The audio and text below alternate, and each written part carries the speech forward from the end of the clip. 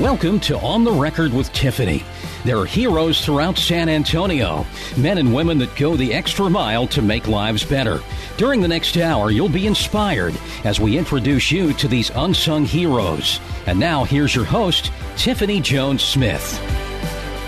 And we're back with another episode of On the Record with Tiffany, and I have the pleasure of having the Honorable Joe Gonzalez here to talk to us about what's going on with the District Attorney's Office and all the new work that they're doing amid this pandemic. How are you doing, Mr. Gonzalez, Honorable Mr. Gonzalez? Good afternoon. Happy New Year. I hope you had a nice holiday season as well as you could have under these circumstances. That's right. You look great. Well, thank you. And you guys have been doing some amazing work, considering what we're dealing with in terms of. I mean, you've had you took this job in 2019 with no idea that we were going to experience a pandemic, an insurrection,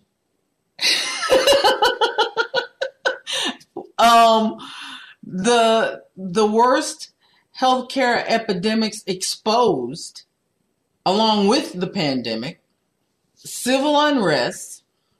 Like, it's been a pretty unprecedented. Any one of those things would be kind of a game changer for a district attorney. You know, it has been quite a challenge. You're right. So tell us how COVID-19 has impacted you doing your work and the efficacy of your office. Okay.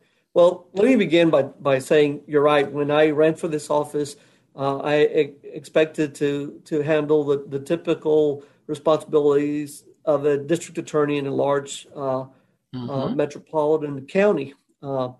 We run an office of over 500 employees, and I expected to deal with the typical administrative headaches that you deal with in an office this large. But never in my wildest dreams did I ever imagine having to deal with a worldwide pandemic and how it was going to affect what we do in this county. And it has certainly had a profound impact on the criminal justice system in Bexar County. But I will tell you that we've done, I believe, a really good job at trying to continue to move the wheels of justice, to try and do the best we can under the circumstances. One of the first things I did is recognize back in March of 2020, almost a year now, that this was coming. And so what I did is go to a workforce of 20% in person and 80% work from home. Fortunately, most of our employees have laptops that they could have taken home with them and continue to review cases, continue to have Zoom hearings where we can conduct business. But the large part of what we normally do didn't occur because, again, we were trying to keep people from contracting COVID. We were trying to keep the amount of people that were in our buildings to a minimum. So it has had an impact on our daily operations. But remember, we're only a part of this whole cog. Along with us is law enforcement and the courts. That is to say, the clerks, the bailiffs, the judges themselves, everybody that works together to move these cases along. They've all been impacted by COVID. And so we have all been trying to work together at doing the best we can under these circumstances. You know, typically in any one year, we handle 60,000 cases per year. That's been no different this year. We continue to have to handle those kinds of cases. There's been somewhat of a reduction just because of the activity on the street, as it were, may have been reduced, especially during those times when we were locked down, when there wasn't a lot of activity. But we continue to work these cases. One of the things that we continue to have to do is run the magistrate's office.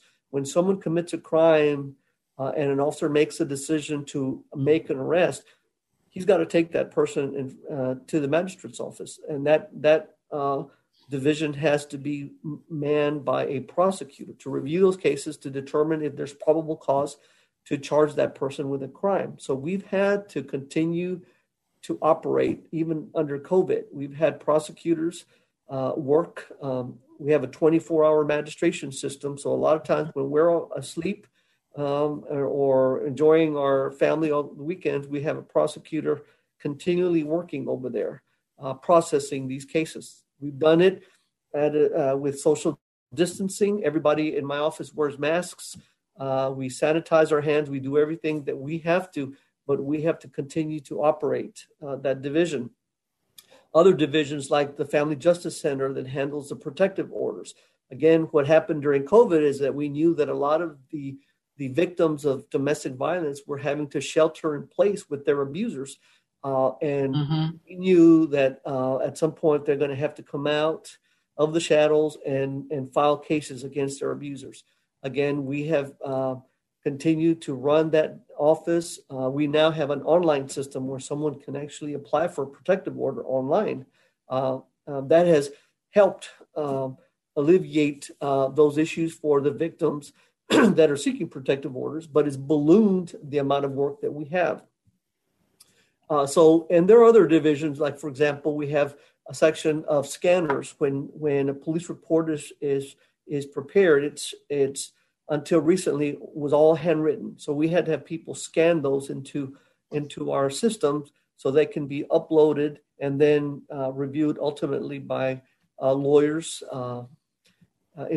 that are preparing for trial. So all that has been occurring this whole time. One of the most frustrating things, again, because of COVID, is the reality that we do not have jury trials. We haven't had jury trials since last March or April a year ago. And So what does that mean for? That means that the cases are stagnating, because if you are accused of a crime and you insist on your day in court, if you believe that you want to go to trial, if someone's accusing you of crime and you obviously have a constitutional right to fight that case and you want to go to trial, then you have to wait until we have jury trials or people coming from the community to be impaneled so that we can select people to sit on a jury trial. Because most cases, we would have to agree to waive a jury and have that case decided by a judge. And so in those circumstances where we need a jury panel and people are not coming into the community, we can't select a jury because we don't have a pool of potential jurors. So that's been the case for almost a year now. What's the fix for that? How do you address that if we continue on for another 6 months, a year where we can't? That's the problem. I don't know if you have been made aware, but from time to time, the administrative judge will report to the community. There have been several reports where Judge Rangel has said he's not going to expose the community. He's not going to expose potential jurors to COVID.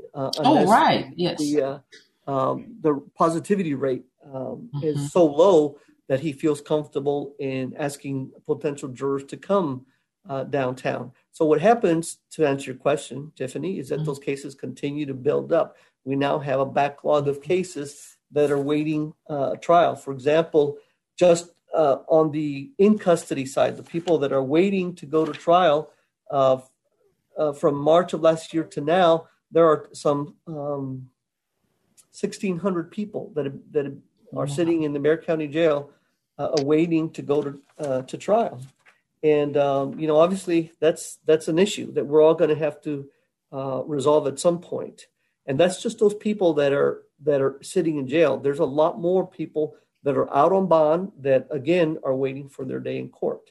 So unless we can get to a point where we can start moving these cases, they're going to continue to build up. Are there some options on how you can move those cases? Are there things you're trying to put forward that maybe haven't gotten the traction you wanted?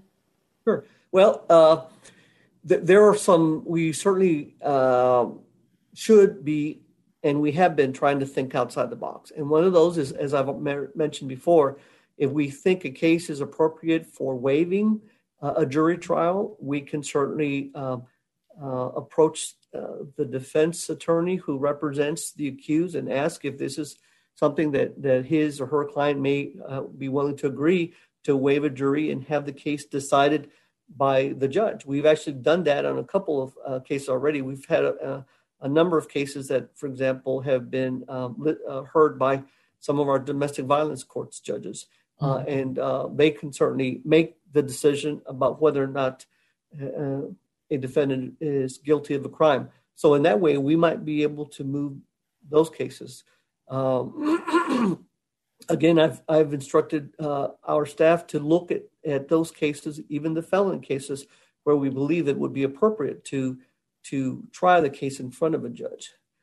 Keeping in mind that there are some cases that are not readily susceptible to that. Some cases that we believe should be decided by a jury of 12. But in those cases, let's say minor offenses, property crimes, maybe drug offenses, where you don't have a victim of crime, those may be right for those kinds of situations. Could technology be used to conduct, to assemble a panel of 12, like they're doing with Congress and with the representatives? Well, let me talk a little bit about the challenges that technology would present when talking about a trial situation. If you're talking about a typical trial, let's say it's a drug case that I mentioned, one of the things that a state's witness would have to do would be to bring the substance, the controlled substance, to court, and it has to be, in order to be introduced, it has to be labeled, and there are certain steps before it's admitted into evidence. For example, the witness would have to identify the drug. And then that piece of evidence then is presented to a judge. So it presents challenges if people are sitting at different locations. Not too long ago, we had a hearing in front of one of our state district judges where the issue was the identification of the defendant. The defendant was sitting at the Bexar County Jail. The judge was in the courtroom. The prosecutor was in another location. And so we had to manipulate that proceeding to be able to for example, offer the evidence. There was an issue about this individual had a prior criminal history. So the state's witness had to fingerprint that individual. He had to go down to the Bexar County Jail, fingerprint that individual, come back and testify that was the same individual. The defense attorney raised an interesting point. When our fingerprint examiner went down there to do it, the defendant had a mask on. And so the defense attorney asked, well, how do you know that my client is the same person that you fingerprinted earlier? This had happened the day before. Fortunately, our state's witness was quick enough to respond, well, I heard his voice. I recognize his physical features other than the area where he's got his mask. He was able to give sufficient enough description when the judge accepted the identification. But that's the challenge that it posed, because they were different parts of the trial, different people or players in the trial were at different locations. Another problem would be, for example, if we ever went to a jury trial via Zoom. Those are other challenges. For example, when we pick a jury, we ask the jury that's deliberating not to engage in independent investigations, not to look at other sources for information. Most jurors can't even take notes when they're sitting listening to a trial. So can you imagine a juror sitting at home? I've got the laptop here and I'm listening to the trial. What's to prevent that juror from having another computer where then they engage in some research on their own, to go on Google or some other platform to do the research about whatever they're listening to, but to prevent somebody else from listening to the trial and trying to feed that information to the potential juror. You see how that would create problems. Well, another problem would be the ability to actually tape people too in the state of Texas. So, as long as one party knows that they're doing that, somebody outside of that juror could potentially be sitting on the other side of the camera doing exactly that. Right. You know, so yeah, you pose a lot of interesting. Yeah. Oh man. Talk about having to think through some weighty issues. So I just want to know, what does this mean for victims? You know, when we talked about the person who's being accused who's waiting, but the victim is waiting too. So what is this? What does that mean for victims, and how are y'all handling that? Well, that is a real concern for me, because we want to make sure that our victims of crime have some justice, right? And we don't want them to have to we don't want them to have to wait forever. So what we're trying to do is keep in contact with our victims. We're trying to reach out to them and ask them to please be patient, that we're all in this boat together to try and get back to normal. But our hope is that they don't lose interest. Our hope is that they don't move away and decide, you know what, I've waited too long. You all waited too long. I'm not coming to court, because that would be a travesty of justice. Let's say, for example, because we mentioned it before, let's say a victim of domestic violence. Let's say the wife or the girlfriend or whoever is a victim, and she's waiting to go to court, and then loses interest or moves away and says, you know what, I'm just not interested in doing it. And by doing that, this perpetrator may commit another act on somebody else down the road. Right. We don't want that to happen. So it is a concern of ours. It is a challenge for us. And one of the things we're trying to do is again, keep in contact with our victims of crime and ask them to please be patient with us. Please hold on. And we're going to get back to normal one day. We hope that it's sooner rather than later. But again, we're all in the same situation. The judges are frustrated. The defense lawyers with their clients are frustrated, and certainly we are, because we want to bring justice to our victims. So, well, I know you want to bring justice to your victims, and I know we just looking at what you've been doing in terms of another major problem that we have right now with the civil unrest.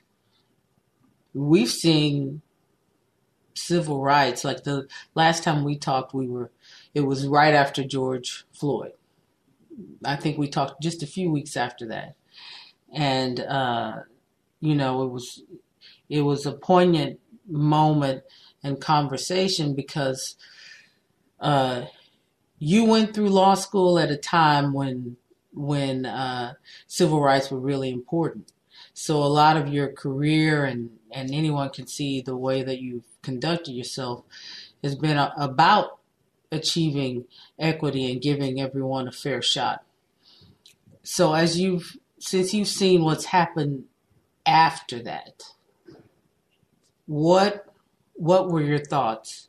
Because I see you are a man of action. So you went out and made some things happen, not just you saw this and then tell everybody what you created.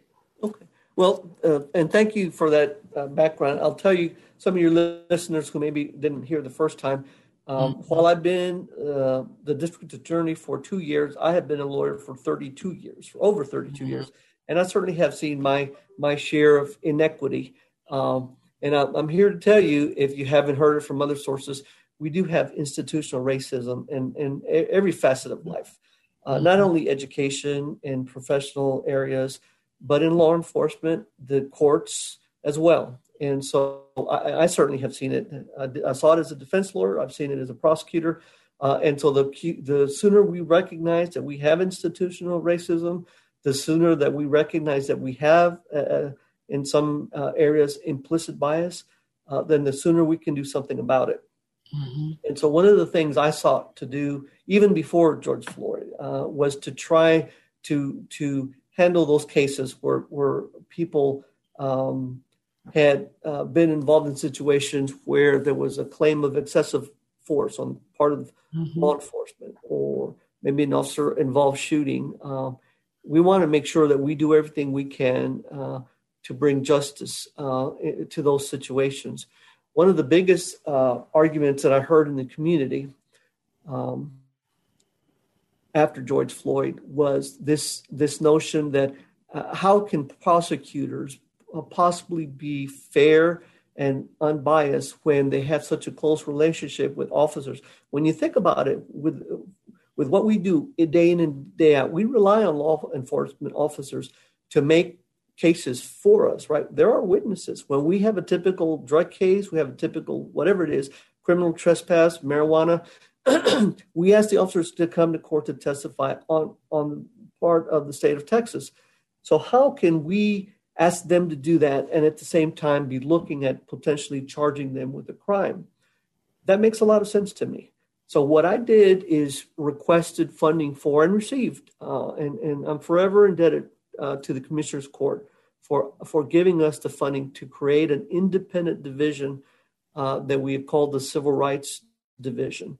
That unit is now fully staffed. We just staffed it about 2 weeks ago. Has 2 prosecutors, an investigator, and a victim's advocate. I'll tell you, I'm most proud of the people that have stepped up and volunteered to be part of that unit. It's led by Daryl Harris, who is a veteran prosecutor, and he actually was a chief in one of our divisions. He volunteered to step up and take over this division, to lead it, because this is something that he believes in, and has done an incredible job so far. In just 30 days that we've been in operation, he's already made a handful of crime scenes. That's one of the things that we're doing different that hadn't been done before. And again, in the 30 plus years that I've been a lawyer, and that's all I've ever handled is criminal work, either as a prosecutor or defense attorney, I've never heard of prosecutors in this county going to crime scenes. We now do that. This division, when it's involving officer-involved shootings, which are kind of a unique type of case to begin with, anytime an officer fires his weapon that results in the serious bodily injury or death of anyone, then if law enforcement notifies us, we will dispatch our unit to make the crime scene. Now, not to conduct an independent parallel investigation, because that's law enforcement's job, but to monitor the case so that we know when a case occurs, and we will monitor the progress. And then depending on how long it's been, we may reach out to law enforcement and ask them, where are you on this case? When can we expect it in our office? Can we help you with obtaining something, an autopsy report? Are you looking to get a hold of witness A or family member B? That kind of thing. So that's one of the new ways that we are handling these kinds of cases. We have gotten the cooperation of both the San Antonio Police Department and Bexar County Sheriff's Office. Both the sheriff and Chief McManus have been very good about notifying us when they have these kinds of shootings. We have 35 or so law enforcement agencies in the Bexar County area. So we're reaching out to the smaller agencies. We just had a situation I'm sure you're well aware of now, the Balcones Heights incident that involved that unfortunate shooting of the sergeant, who I hear is doing better now. We were dispatched to that crime scene. And so we're in that way trying to improve the way these sorts of cases are handled.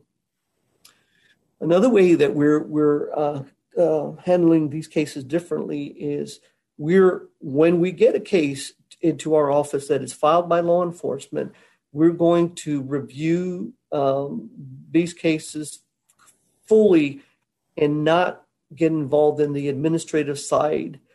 Because what happened before I even got to office is in the previous administration, whenever a case was filed in this office, a letter was sent out or a notification releasing the officer back to duty. We don't get involved in that administrative process. We're not going to have anything to do with making a decision about whether or not the officer should go back to work. That's strictly something for the agency to make a decision on. What we're going to do is we're going to ensure that we have every piece of evidence, every piece of paper, every piece of information before making a decision to present it to the grand jury. And by the way, that's another way that we're changing the way we're doing business is we're going to take everything that we have and present it to a grand jury for them to make the ultimate decision about whether to indict the officer when there's an allegation that he committed a crime.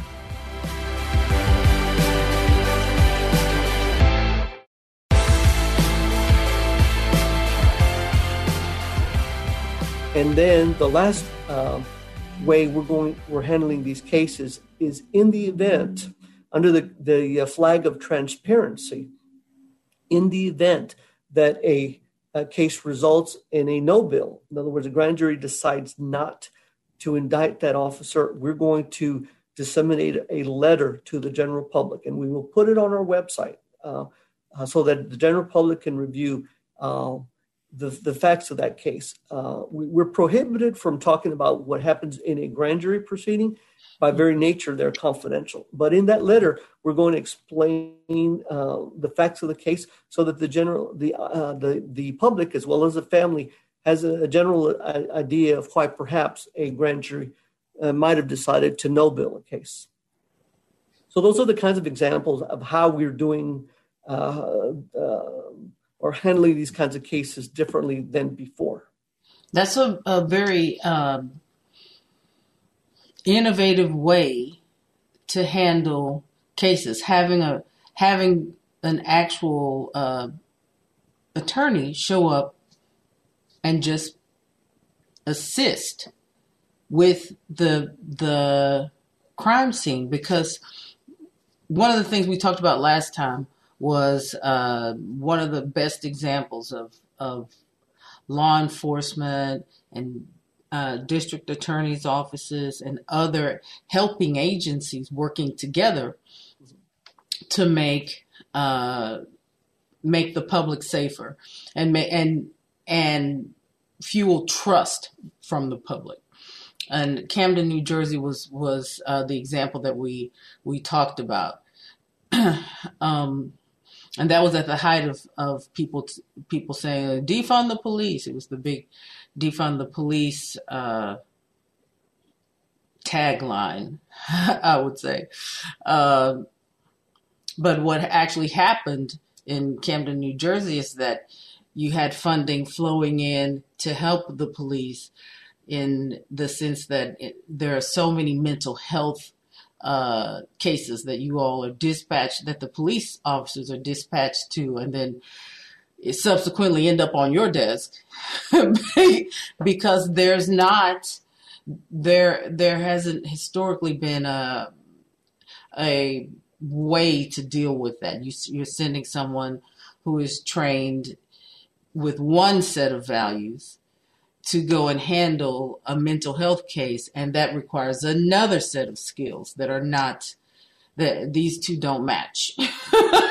So I liked that you have this civil rights division, because that kind of working together is exactly what needs to happen for law enforcement to be effective and for the district attorney's office to be effective, for everybody to come out with, and for the victim and the accused to receive what they need to receive. And so everybody comes out with the best possible outcome. You know, one of the biggest challenges, Tiffany, that I've encountered during this whole incident post George Floyd and the Black Lives Matter movement is the misconception that people have that prosecutors and cops, police are one and the same. We are not one and the same. Right. That's different offices, different things are happening. I don't have any control over how officers investigate or what they do when they show up to the scene. I can't order SAPD or Bexar County Sheriff to make an arrest.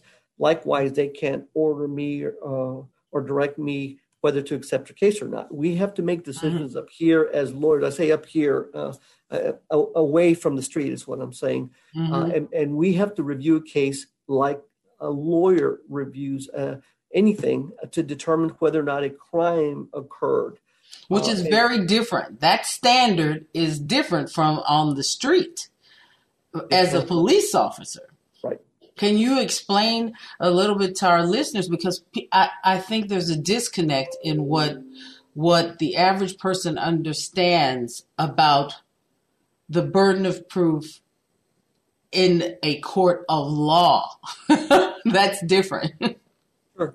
And most times when officers are dispatched to a crime scene, they may find a victim of crime, again, domestic violence. Maybe you have a murder case where you have a dead body. Maybe you have a sexual assault case.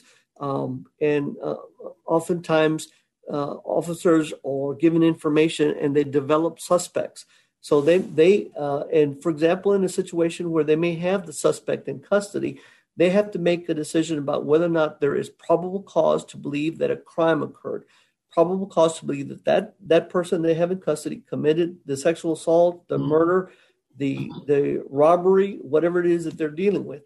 Then they may make the arrest. At that point, then they bring that person to the magistrate's office.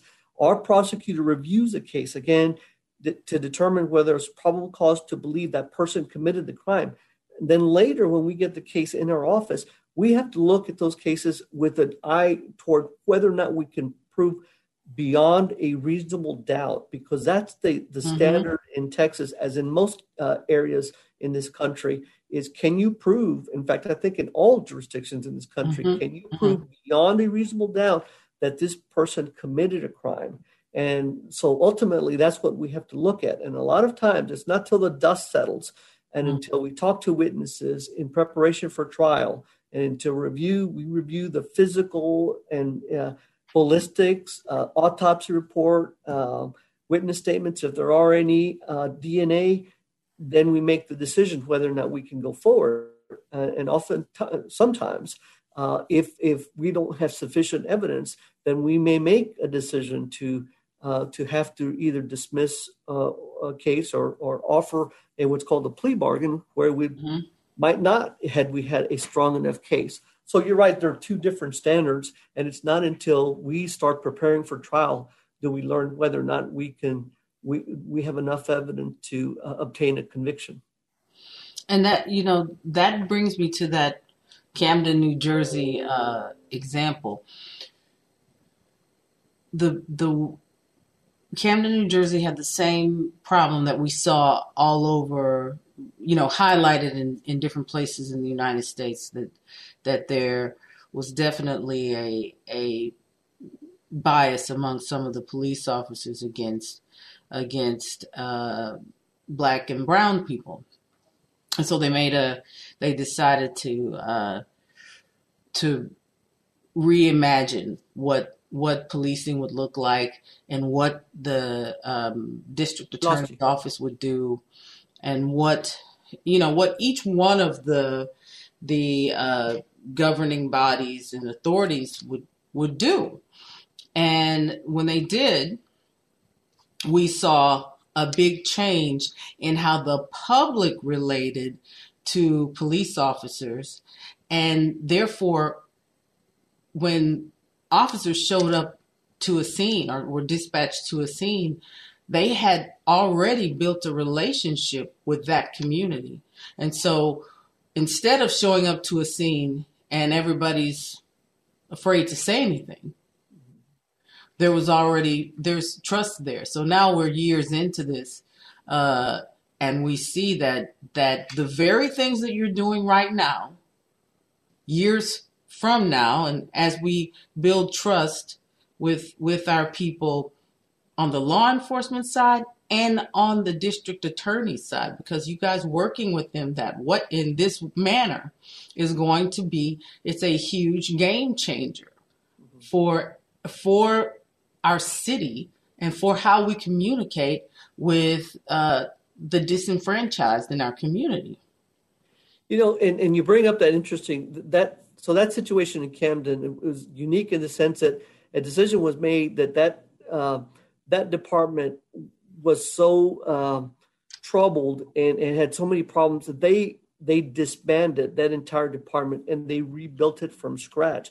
One of the things that they learned was that they needed to build a component of community policing, which is what you're talking about, where they actually had policemen go into the neighborhoods and getting to know the community, to know the community. Right. I mean, they didn't defund the police; they reimagined them. Messaging is very important. It's important for both sides.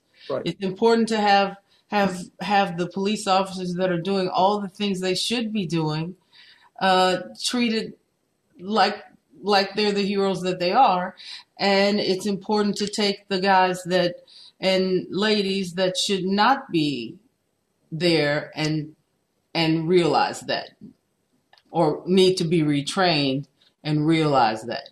That phrase is kind of one of these emotional phrases where it can be a gotcha moment, because I have been asked point blank, are you for or against defunding the police? And I would say, whoa, it's not that easy. It's not. It's not neat. If you're talking about disbanding an entire police department, defunding them, I'm not a proponent of that.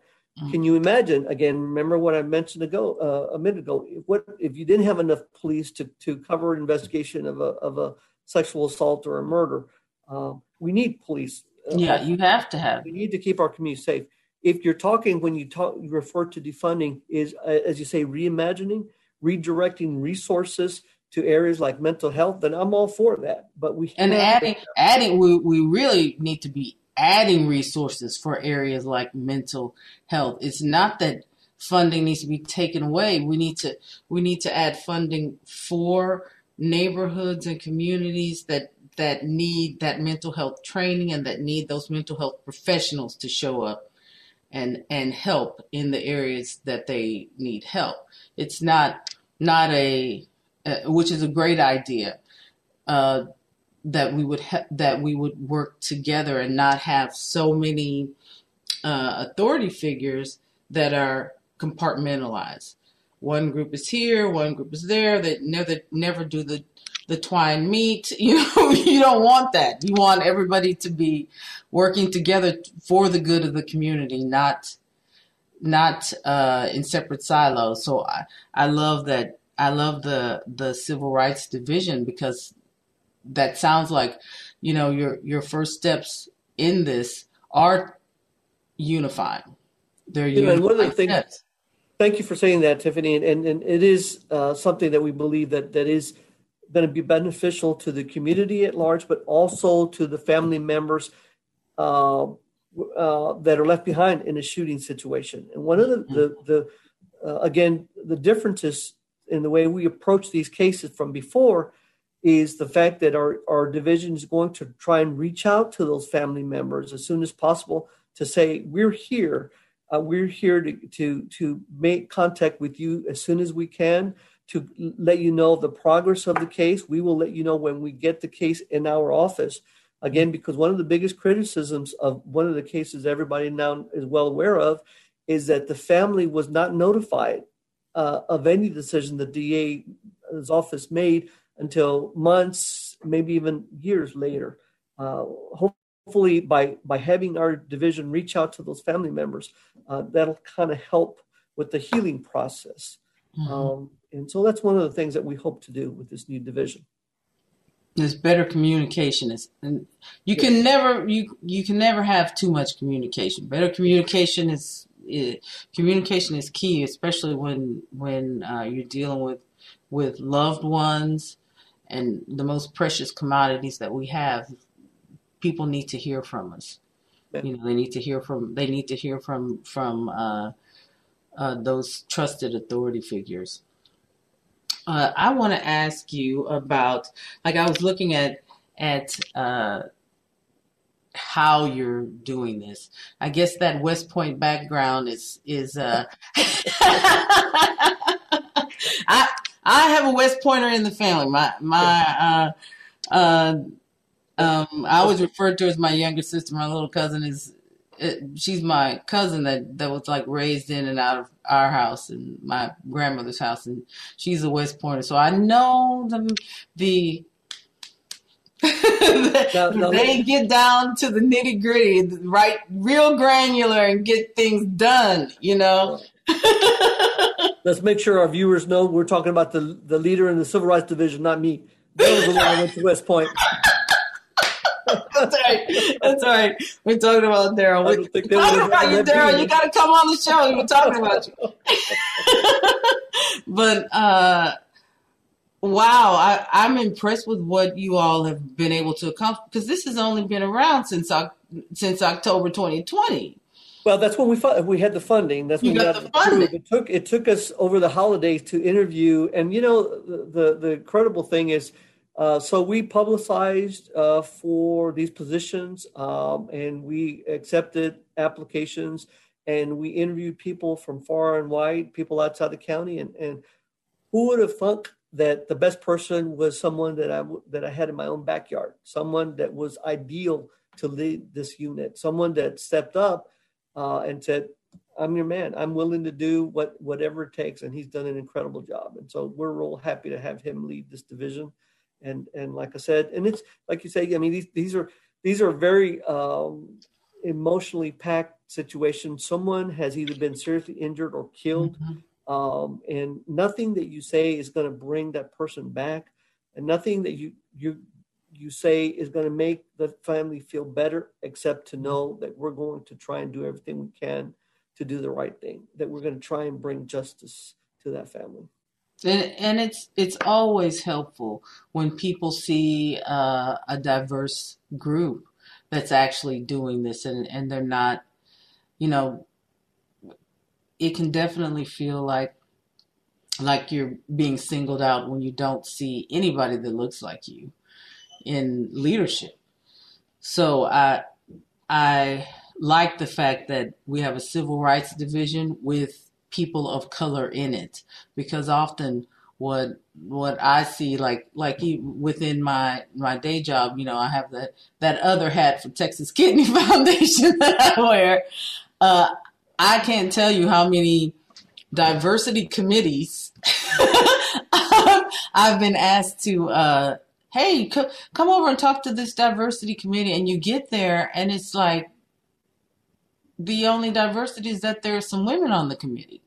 And that's it. There are no people of color there. And you're just like, well, how are you making decisions about what is happening in communities that are Black and brown and Asian, and you don't have anybody representative of any of these groups on the committee that's making the decisions. So that your commitment to this is evidenced by how you set the group up from the beginning. Well, thank you for saying that. And let me mention, just in case your viewers don't know what you might know. So we have 4 members in that community. I wanted to reflect the racial makeup of Bexar County. So we have the lead prosecutor is African American. We have a white American who's the third chair prosecutor. We have a Hispanic American who's the investigator, and a Hispanic American who's the paralegal or victim's advocate. So I wanted to be as diverse as possible, and yet put the people in there that were qualified to do that job. You don't get more qualified than West Point. I mean, you can't. When you take a look at the body of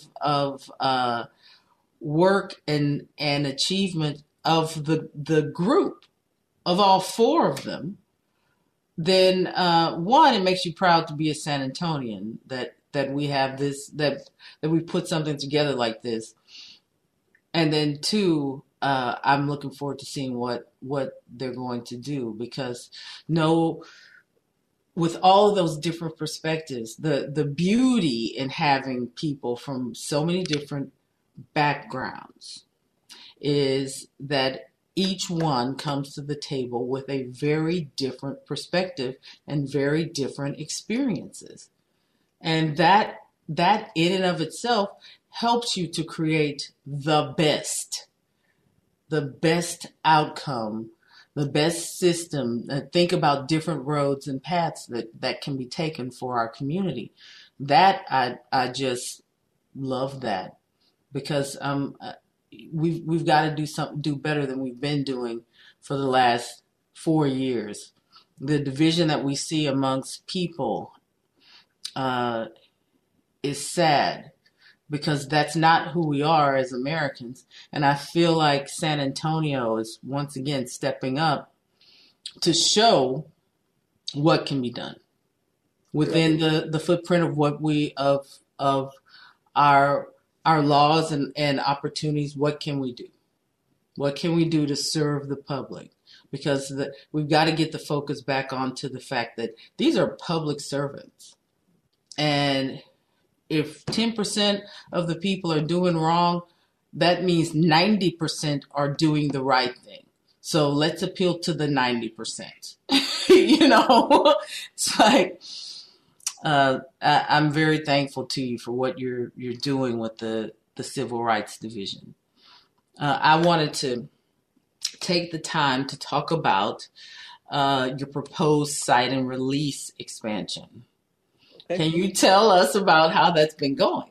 Sure. Well, first of all, we in now about a year and a half of having the cite and release program in our office, it has resulted in a huge success.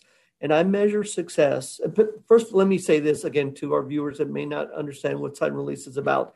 Whenever an officer encounters someone on the street, whether it's a traffic stop or walking up to an individual, and the person may have committed the crime of, let's say, possession of misdemeanor marijuana, he's got the ability to arrest that person and process them, take them into custody, book them, the whole 9 yards. Sometimes it takes an entire shift.